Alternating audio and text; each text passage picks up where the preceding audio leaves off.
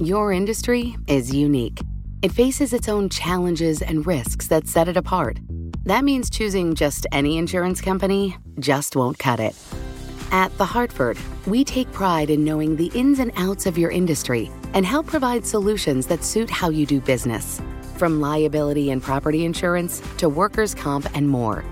At The Hartford, we don't just talk about specialization, we live it. Learn how The Hartford can help your business at thehartford.com.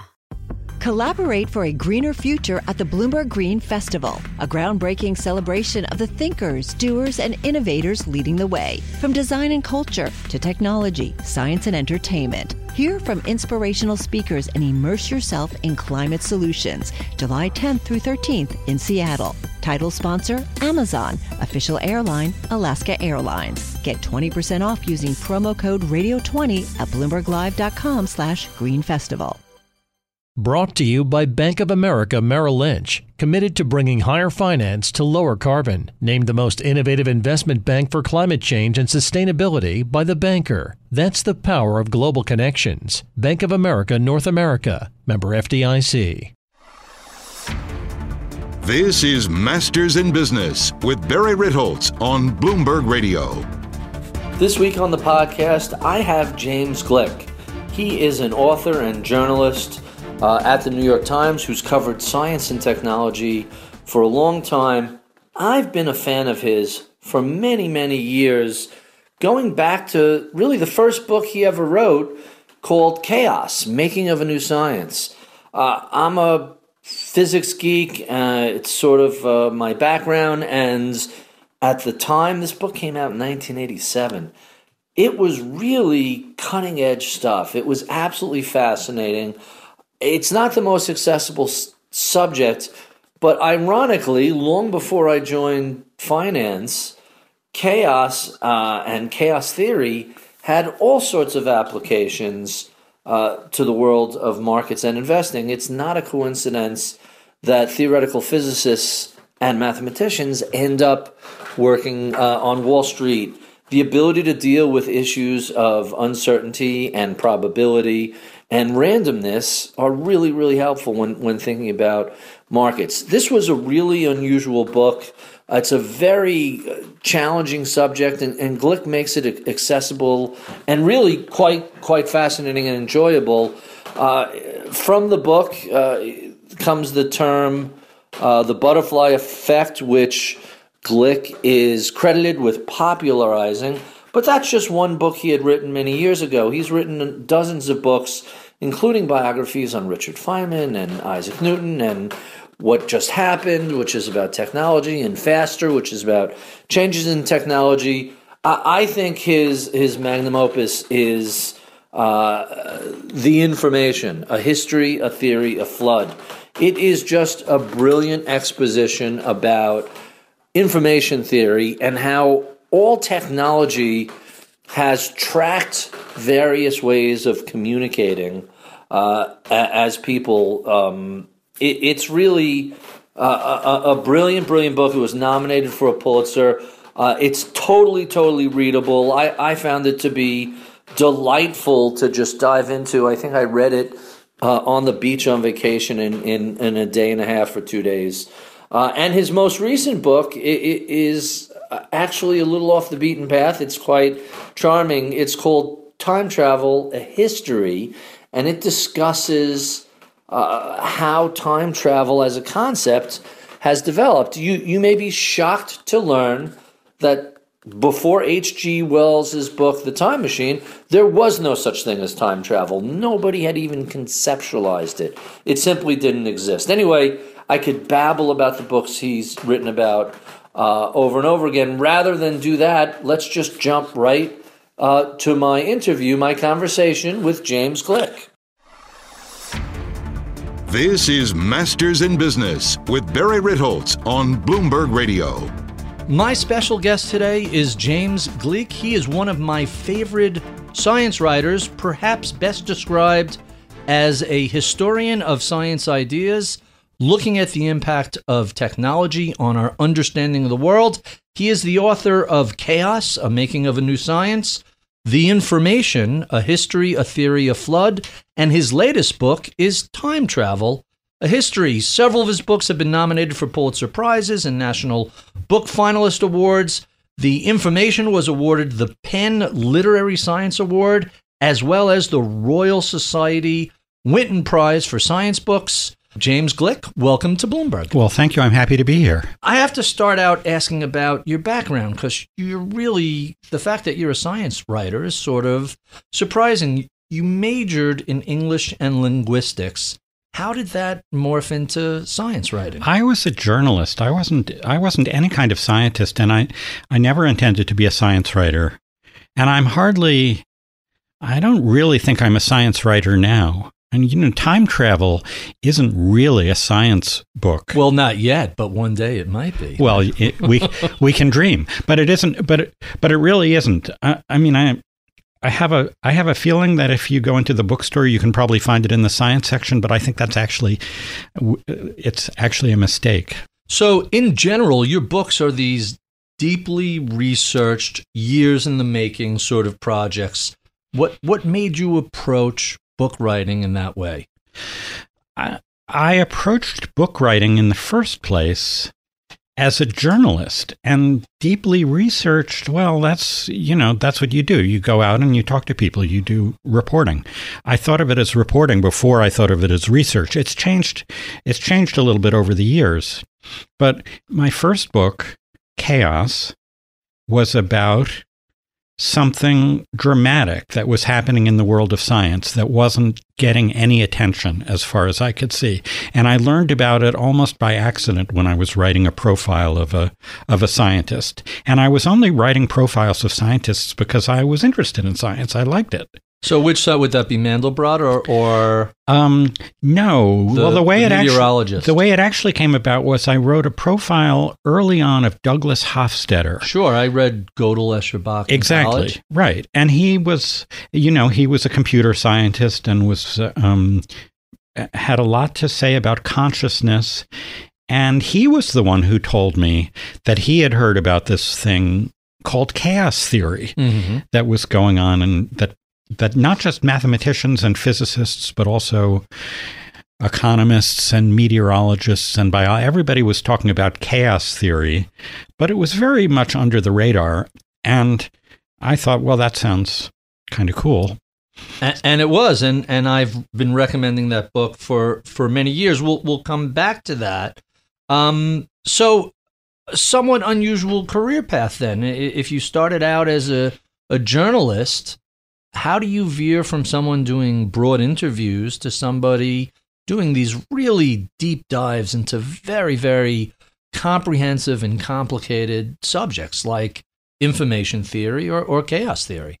Well, chaos theory just, as I said, started out as a kind of journalism. I felt I was reporting on something that was very real, that was happening in the world, and it just happened to be science, and I intended to approach it the way a political reporter would approach politics, or a reporter specializing in art would approach art. It just happened to be science. And find a bunch of experts, ask them questions. Ask them dumb questions and figure out what was going on. And I wanted to, my goal in that book wasn't so much explain the ideas of chaos as tell the story of how this new science was being born, and tell the stories of the individual scientists and find out what they were thinking and how they communicated with one another. And that was just, that's the kind of book I like to read. So that's the kind of book I wrote. But it's true. Not the usual approach to writing a book on science then. Or do you think other books have taken similar approaches? I'm not sure there is one usual approach. Science writing covers a lot of territory. There's a kind of science writing that's written by scientists, and they write about their own work, or they write about other things in the field.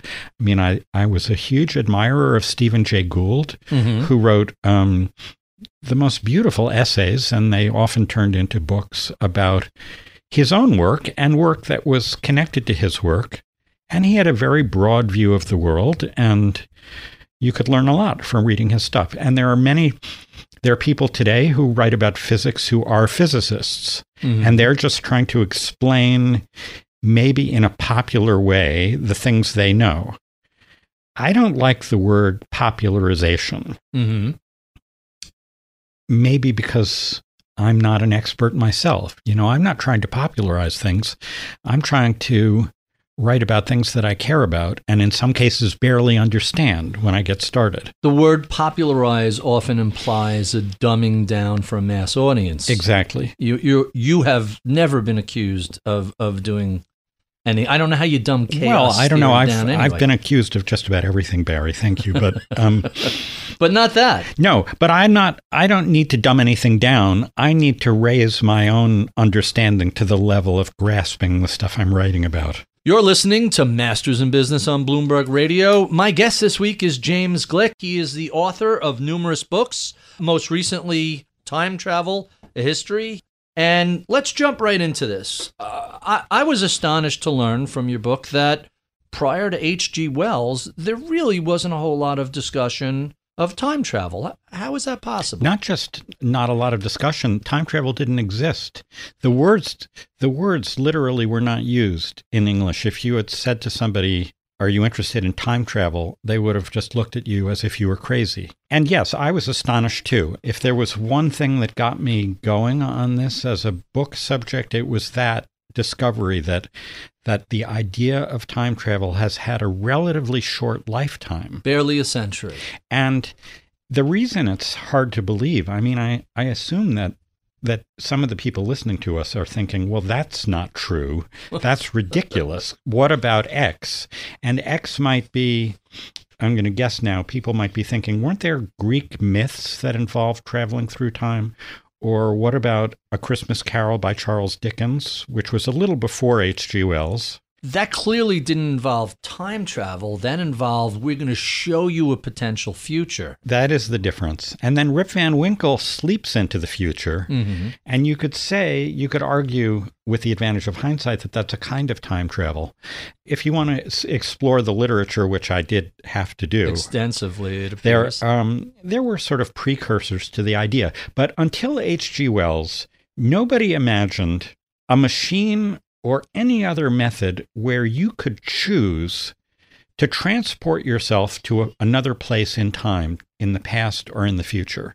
There was no possibility of volition. And of course, Wells jumped right into it. He invented a machine with a lever, and his time traveler, as he called him, hops on the machine and sends himself hurtling into the future. So what was it that led you to an interest in time travel? It's so different than most of your other work, where there's an underlying theme of some specific branch of science and the impact that it and technology has on society and culture. And it's a more philosophical approach to a harder science-y sort of discussion. This is very science fiction, fun sort of thing. What made you say, let's try this? I would say you're right. It's not a science book. I don't know if it's a philosophical book. At least there's certainly some philosophy in it. It couldn't be avoided. Once again, I wanted to tell a story. And the story was, it started with a question. The question was, why did this powerful and exciting, kind of exhilarating idea of time travel arise in the first place? Why did it arise at this particular time in the mind of H.G. Wells, a young writer? He had never written a book before, trying to make a living in 1895 England. And then what happened to turn this primitive version of time travel, born out of the blue, into the very complicated and various cornucopia of things that we're so familiar with today? I mean, we've got time travel cartoons. You know, I know 8-year-olds who get up in the morning and start arguing about the paradoxes of time travel. We are very sophisticated about time travel. And so I wanted to chart that as a story, to watch the ideas get handed from one person to another, and watch new writers, and we're talking about people who range from pulp science writers in New York in the 1920s to literary writers like James Joyce and Virginia Woolf, also in the early 20th century, and scientists, beginning with Einstein, all toying with ideas of time in very imaginative new ways. We have a tendency to, we live in the world and we know how things are, and we have a tendency to think it's always been like that, but it hasn't. And I just think it's really fun to watch the ideas transform. That's classic hindsight bias, is that, well, of course it worked out this way. How else could it have worked out? It's very difficult to go back and unimagine an idea after you're familiar with it. So what was it about the industrial age and whatever all of the new technologies that came about at the turn of the prior century, in the 1900 whatever, that put this out in the air and allowed so many people to conceptualize it when it had never really been thought about previously? There were a lot of things happening all at once. One thing that was happening was that there was a new idea of futurity. There was a new ability to imagine the future and a new interest in the future that depended on the Industrial Revolution and then the acceleration of technology. When you think about it, if you took your time machine back and arrived on a farm in the 15th century and asked the first person you met, what do you think the world is going to be like for your grandchildren? They would say, what are you talking about? The world is going to be the same for my grandchildren. It's constant, always. They're going to be using the same plows that I'm using because my grandparents used those plows. And there was nothing like the conception that we have of the progress of technology, which starts to seem inevitable to us. But by the end of the 19th century, there were railroads steaming across the landscape.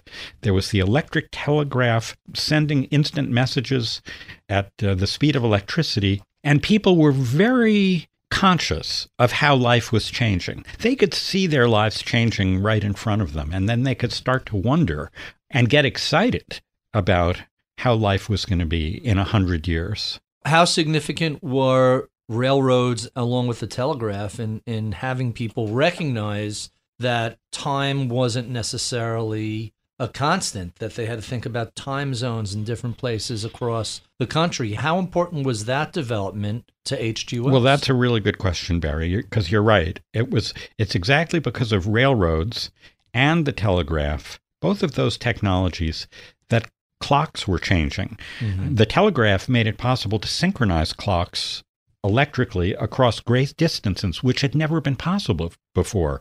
When you think about it, if you had a clock in New York and you had a clock in Chicago, who would care what those, if they were in sync, it didn't matter. Because it would take days to get from New York to Chicago.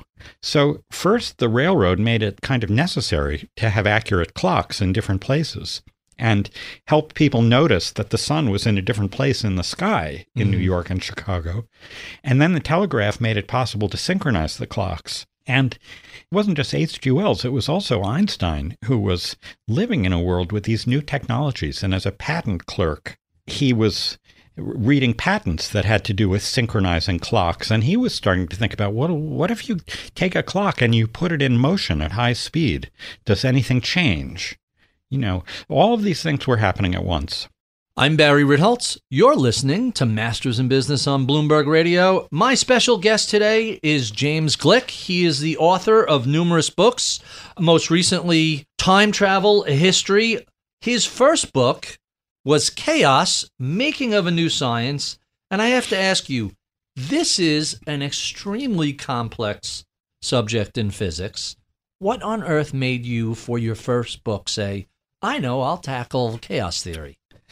Well, it wasn't I know. It was, whoa, there's a thing called chaos theory. Okay. I mean, right. It's kind of familiar now.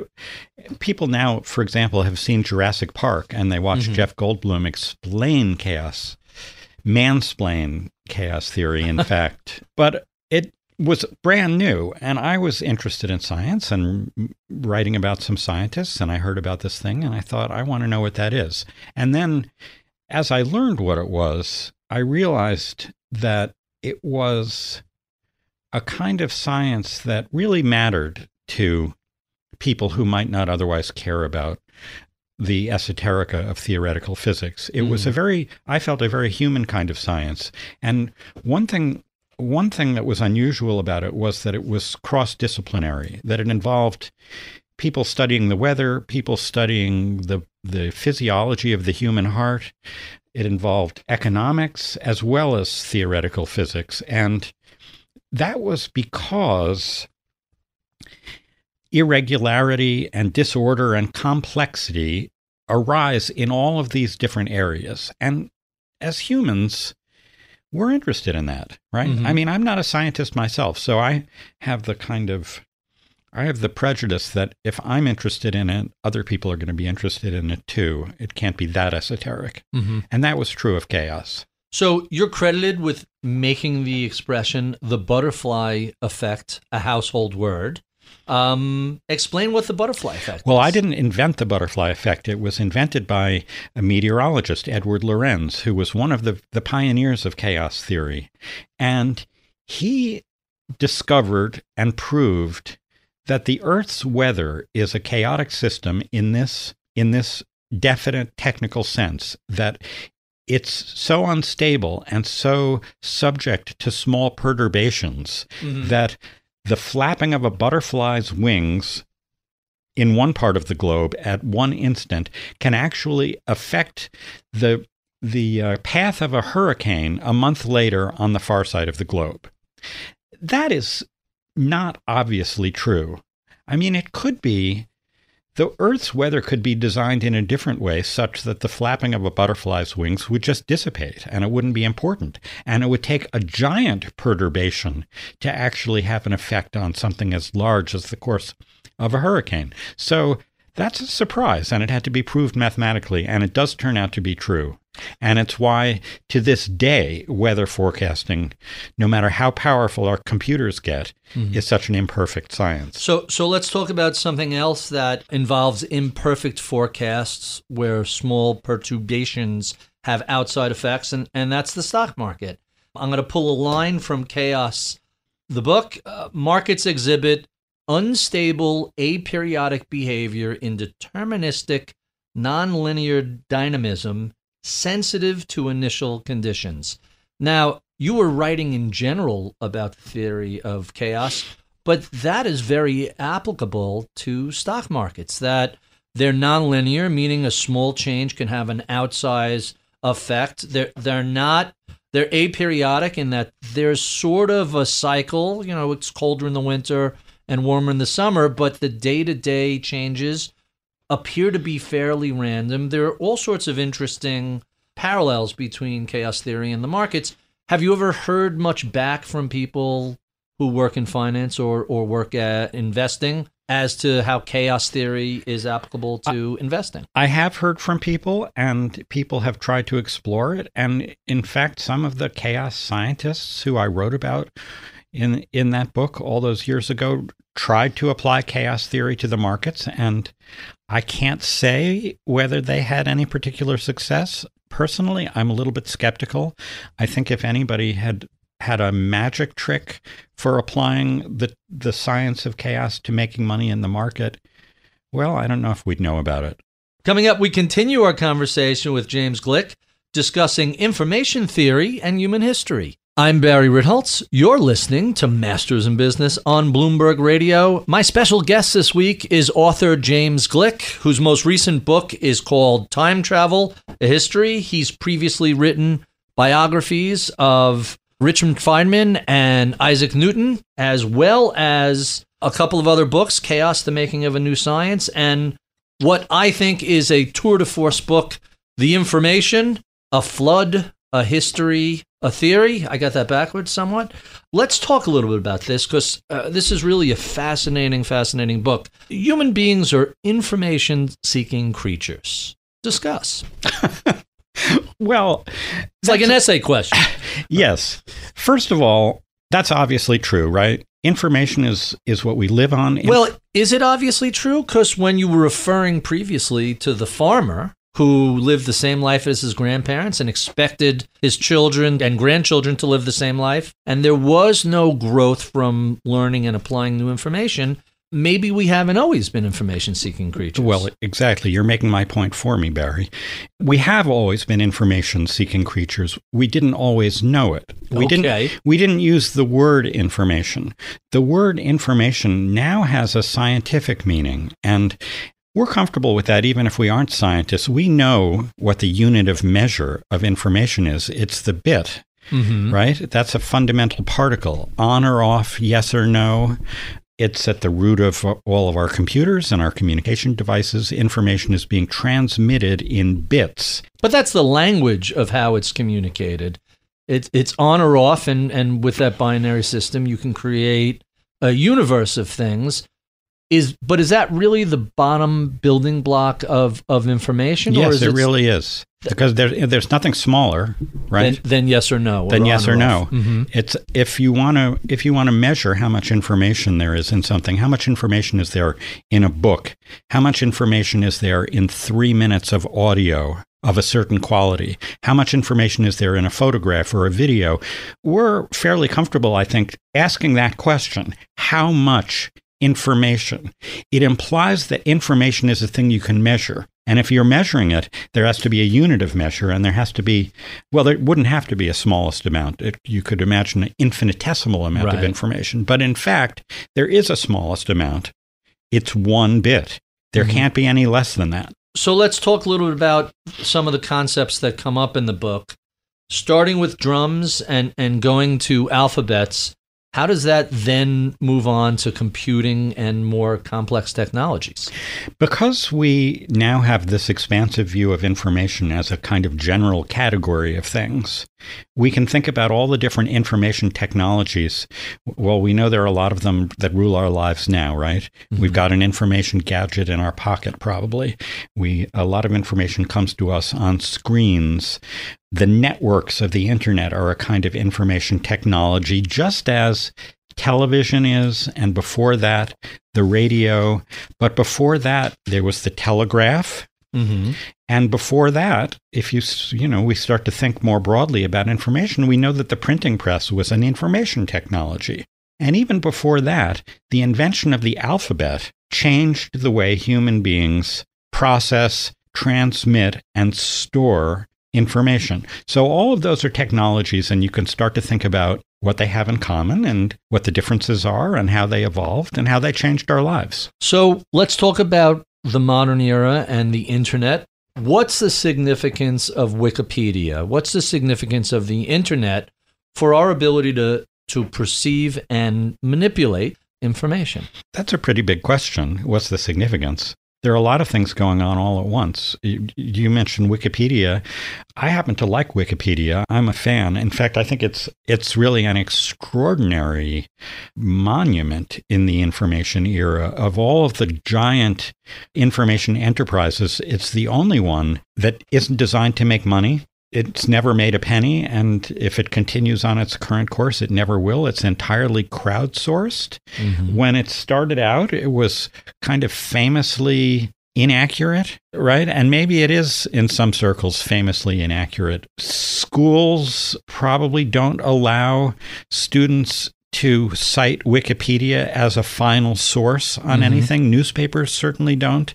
On the other hand, we all rely on it. A lot more of us rely on it than admit it. And it's astoundingly good when you think about it. You know, if you want to start doing research on any subject, you look it up on Wikipedia, and it doesn't matter so much what was written as the whole run of sources to truly authoritative sources at the bottom is a great place to start doing sources you can cite and quote if you can't quote Wikipedia. Right. Okay. So here we are both praising Wikipedia, and yet it remains true that at this moment, anybody who's listening to us could, as a prank, look up not any, because some of them are kind of locked, protected now, but could look up most of what's on Wikipedia and just change it. Mm-hmm. So it's a kind of miracle that, given its vulnerability to mischief and to just plain carelessness, it's as accurate as it is. The people who are inclined to make mischief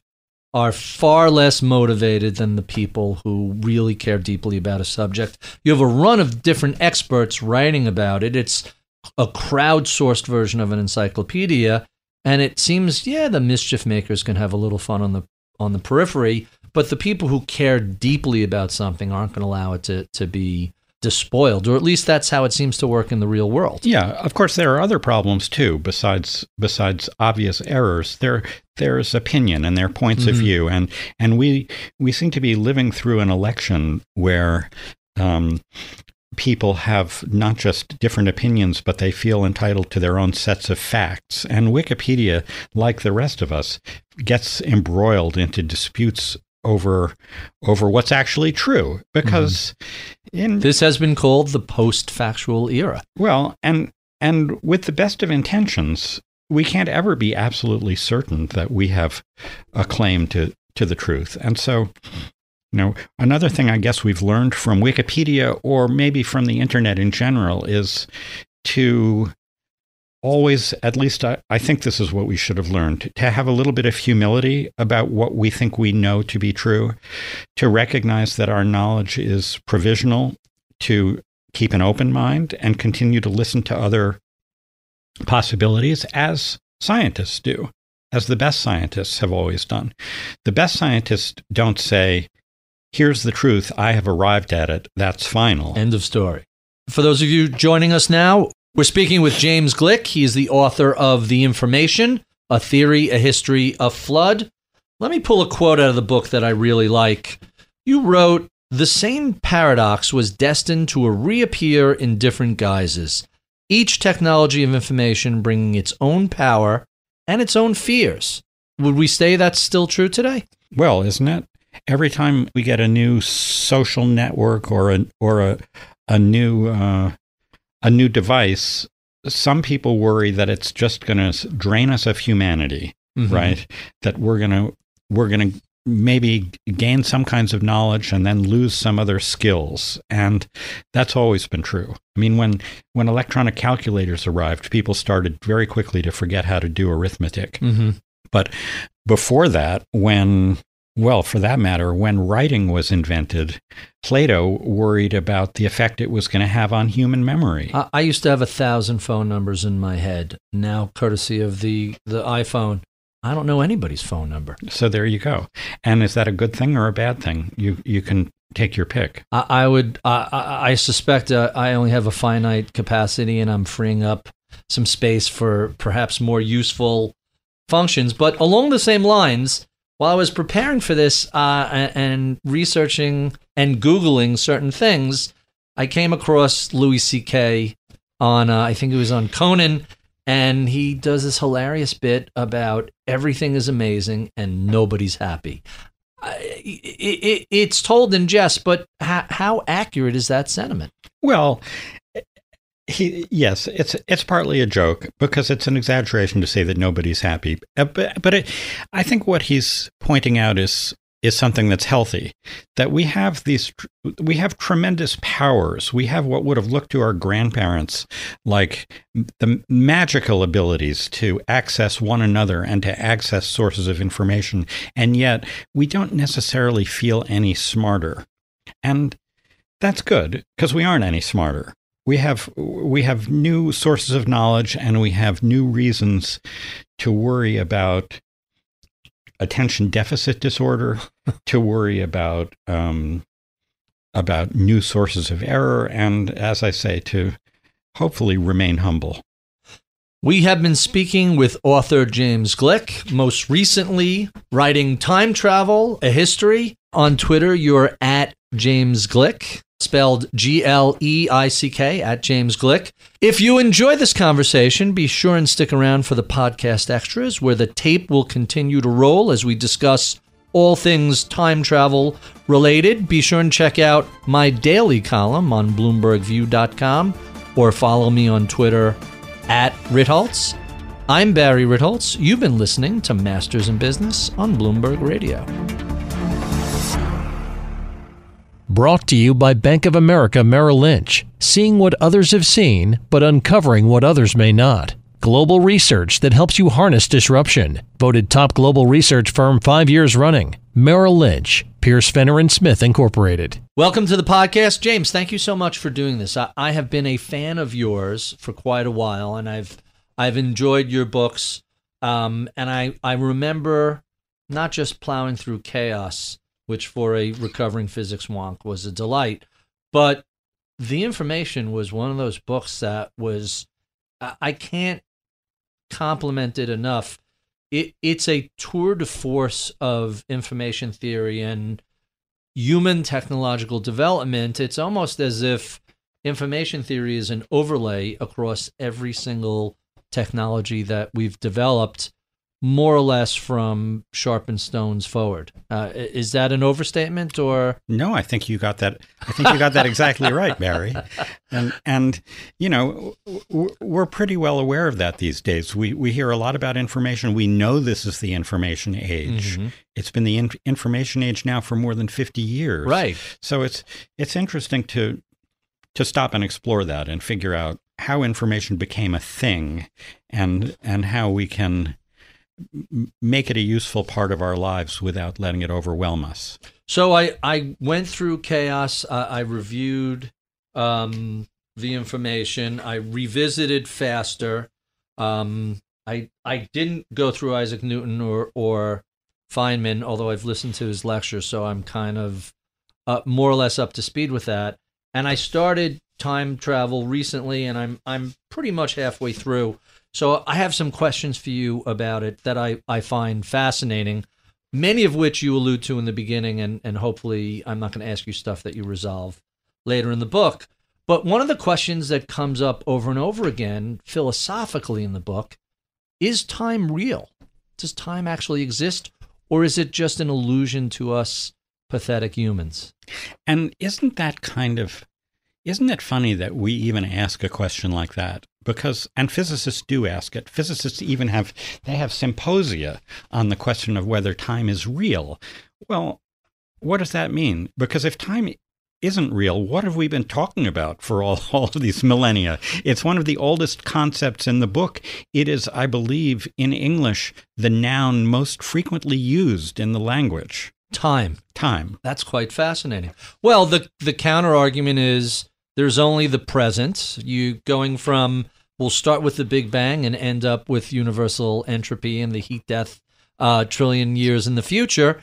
And we can conceptualize the future. We can recall our own distorted perspective of the past. But really, there's only the here and now, and what might be or what might have come before is just that progression along.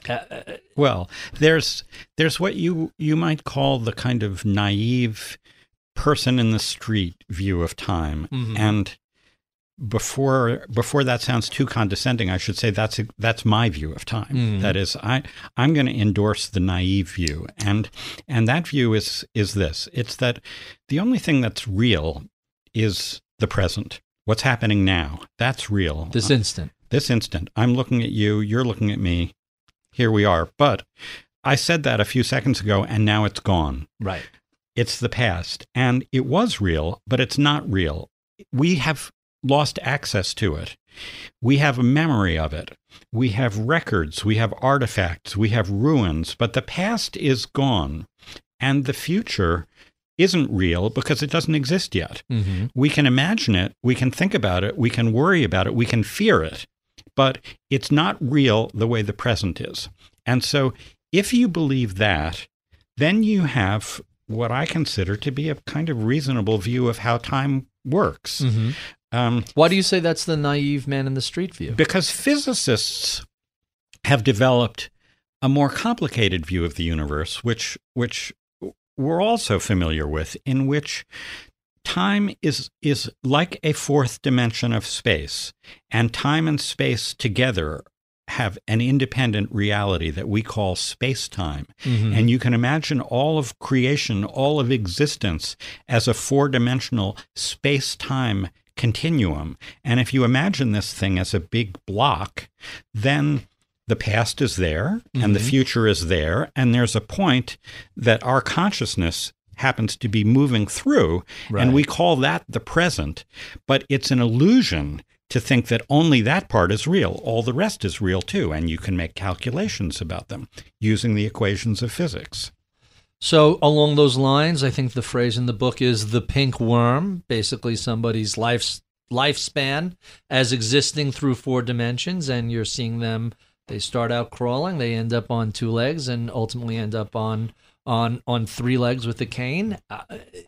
Isn't that just an abstract conception as well? Or does physics say, well, if you really make the 4th dimension real, that is its own existence as well?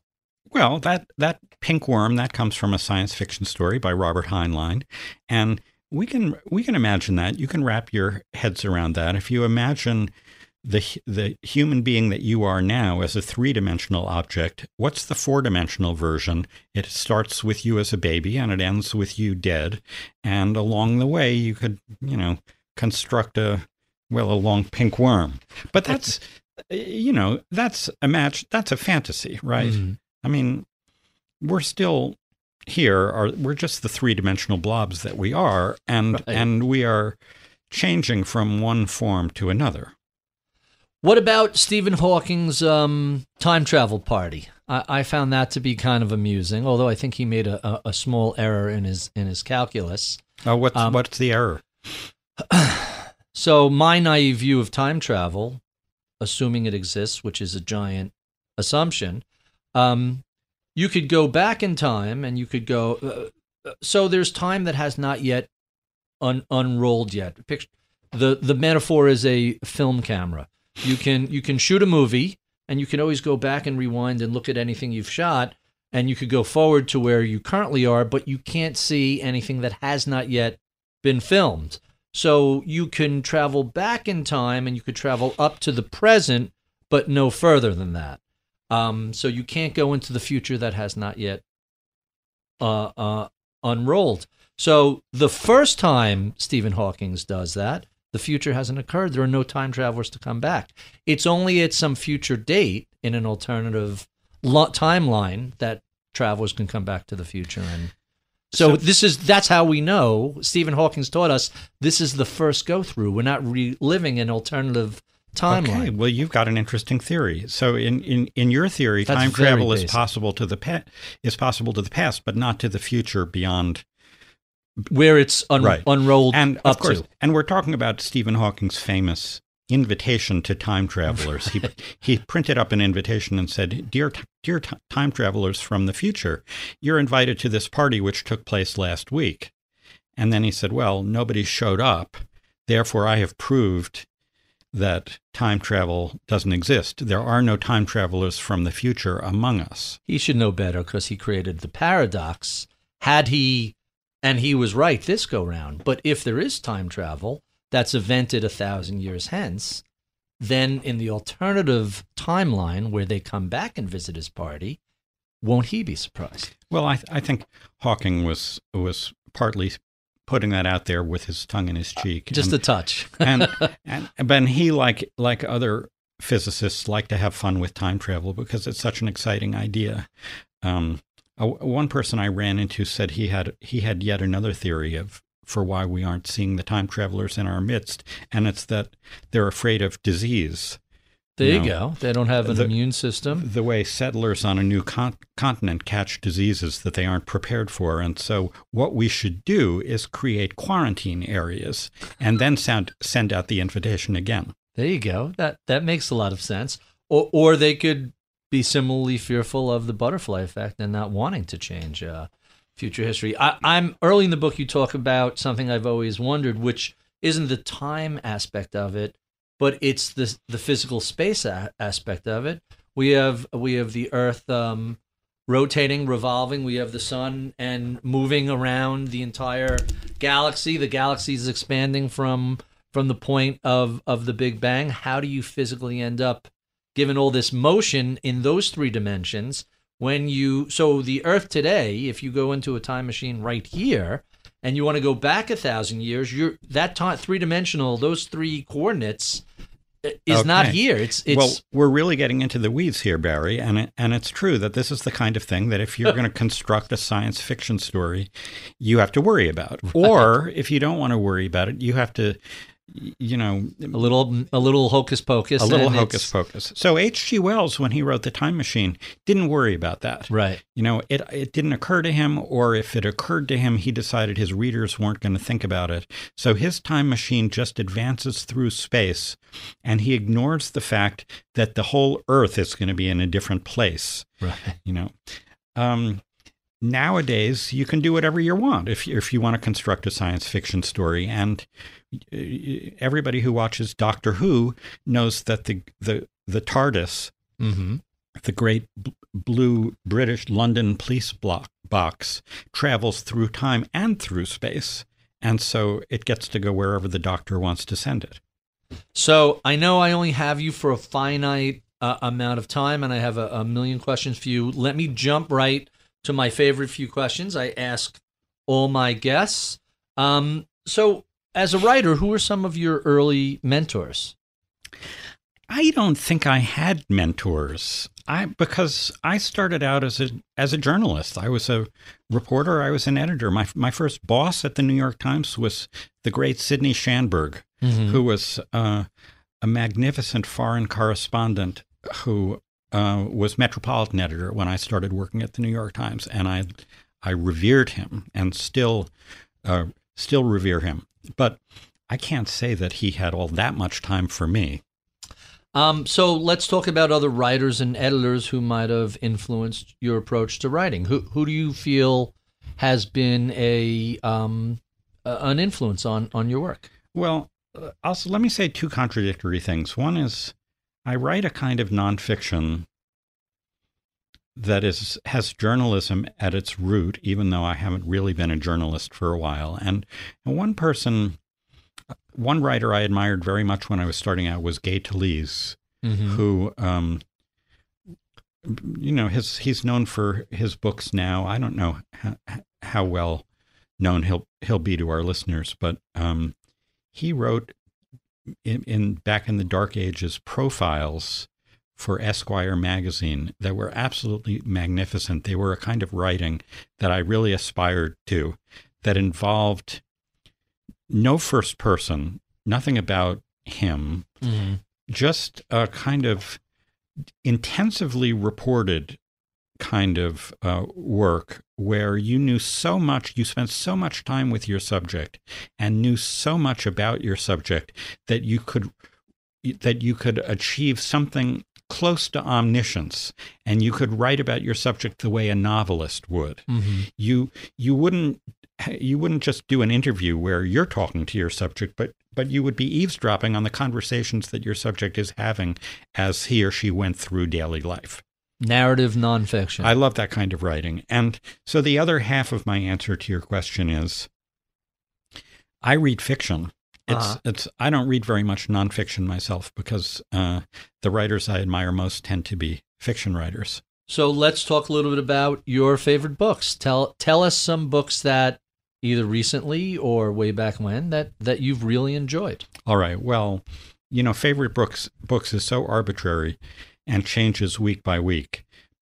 So I feel entitled to name a couple of books that I talk about in time travel because they're time travel books, but they aren't necessarily obvious time travel books. Okay. So one of them is by the great Ursula K. Le Guin, mm-hmm. a novel called The Lathe of Heaven. And it's not exactly time travel. It involves a helpless man who discovers that when he dreams, he is reshaping the future. And, well, hilarity ensues. I don't want to give the book away. It's an imaginative tour de force. Someone just did a fantastic profile on her. I want to say it was either The Atlantic or Esquire. New Yorker. New Yorkers. That just was out like 2 weeks ago. Yeah, actually, I say that, and now I'm not 100% sure. So they all begin to blur. So you can check this and go back and edit it. But yes, I'm a great fan of hers. She is just a great spirit as well as a great writer. Who else do you? What other books are you enamored in? The last book that I wrote about in time travel is the most recent book by William Gibson, a science fiction writer who really is visionary and transcends science fiction, and he had avoided time travel through his whole career. Even though his books were set in the future, he, for one reason or another, wasn't interested in time travel. And then suddenly in his latest book, The Peripheral, he invents a new kind of time travel that is very redolent of our world of cyberspace, which is appropriate because William Gibson invented cyberspace. Right. Neuromancer was Mona Lisa Overdrive and exactly. Neuromancer, I think, was the other book. So I'll recommend The Peripheral. The Peripheral. And give us a non-time travel book that you've enjoyed of recently. All right. Well, just because I just finished reading it, Ann Patchett's new novel, Commonwealth, which is nothing, there's no science fiction or anything else. She's a beautiful writer. It's a family story that takes place over generations. And if you forced me to bring it back to the conversation, which you're not trying to do, I would say that she also is a master of using time and memory in creative narrative ways. Commonwealth. So let me, I'm going to go off script a moment. You're an accomplished writer. 3 of your books nominated for Pulitzers. When you are reading something, are you just reading for escapist pleasure? Does the craft intrude on your ability to read? Are you sort of noticing little, I see what they did here? Are you noticing techniques? Or do you get... No, definitely. But first of all, why escapist pleasure? Can't I just read for, virtuous life life enhancement? But yeah, that's how the criticism has always been about fiction versus nonfiction. I read for pleasure, and I don't feel guilty about that. But it's nor should you. It's true that when I'm writing, in particular, there are times.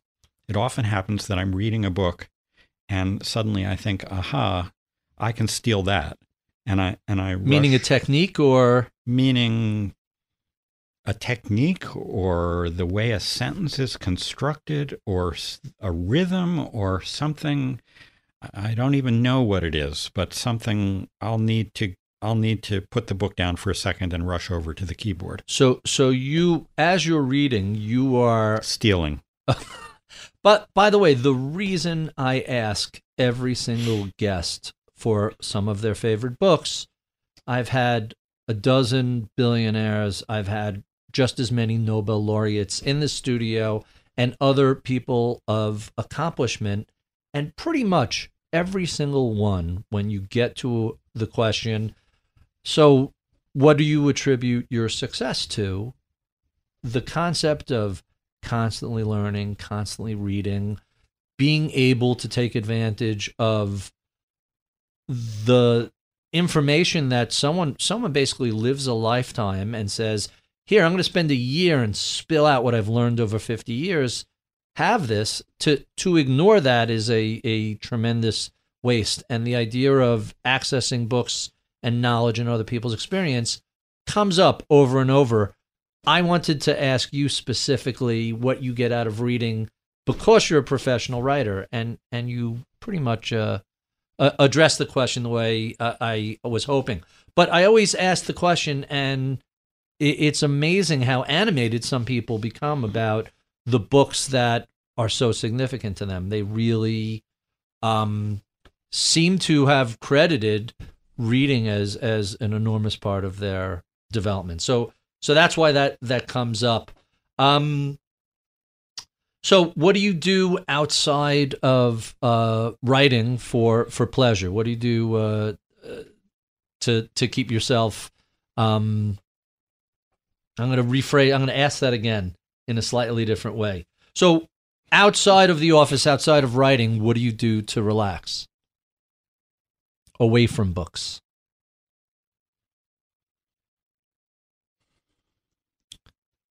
What does anybody do? I don't know. I go to movies. I listen to music. I go to plays. Mm-hmm. occasionally, it's hard as it may be to believe, I actually just sit quietly. Okay, that's not hard to believe at all. And now, by the way, that's a question that had come from listeners, and people always ask people what they do to relax outside of the office. And then my last, it's kind of an interesting question. I Sure. think it's there's no office, I mean, there is an office. You have a computer somewhere. You Yeah. have a desk, right? So what do you, when you're away from the desk? Yeah. That I for the most part, I assume people are conceptualizing a sort of grinding workload, and what do people do outside of that? And these are not. I can, as someone who writes a daily column, I can tell there's an enormous amount of work and thought and activity and energy that goes into this. It's not. There may not be a physical office, but there is clearly a defined workspace, and a lot of labor goes into that. Is that a fair statement? That's fair. And there is an office. It's just in my house. Okay. So if a millennial or someone who just graduated from college came up to you and said they were interested in a career as either a journalist or an author, what sort of advice would you give them? Well, I got two pieces of advice. The first one is don't take too much advice from people much older than yourself. And the second is just write. The only way to learn how to write is to write. And reading about writing isn't going to help. Going to school to learn how to write isn't going to help. You just have to write. And if you need to find somebody to give you orders, then try to work for a newspaper. So I like the paradox of, here's my advice, don't take my advice. Right. I find that interesting. And finally, so you've been writing, the Chaos came out in 87, you've been writing 30 plus years. What is it that you know about the craft of writing today you wish you knew 30 years ago when you began? The question implies that I know something about the craft of writing. And are you really going to fight me on that I one? really am. Seriously? Yes. Three Pulitzer nominations. I know this is embarrassing. 3 National Book Awards. You clearly know a thing or two about writing. Maybe I don't know what I know. That I feel each time I'm still figuring it out. Each time Is that true? When you approach a new book. I do not lie to you, Barry. I do not sit down and think, okay, I don't have a file of index cards of things I've learned. I think, oh my God, how am I going to do it this time? So each time you approach a new topic, a new subject, a new book, you're starting from scratch. It's literally a blank page. Now what am I going to do with this? Oh, it's always a blank page. Mm-hmm. Well, the page itself, but the approach, how you...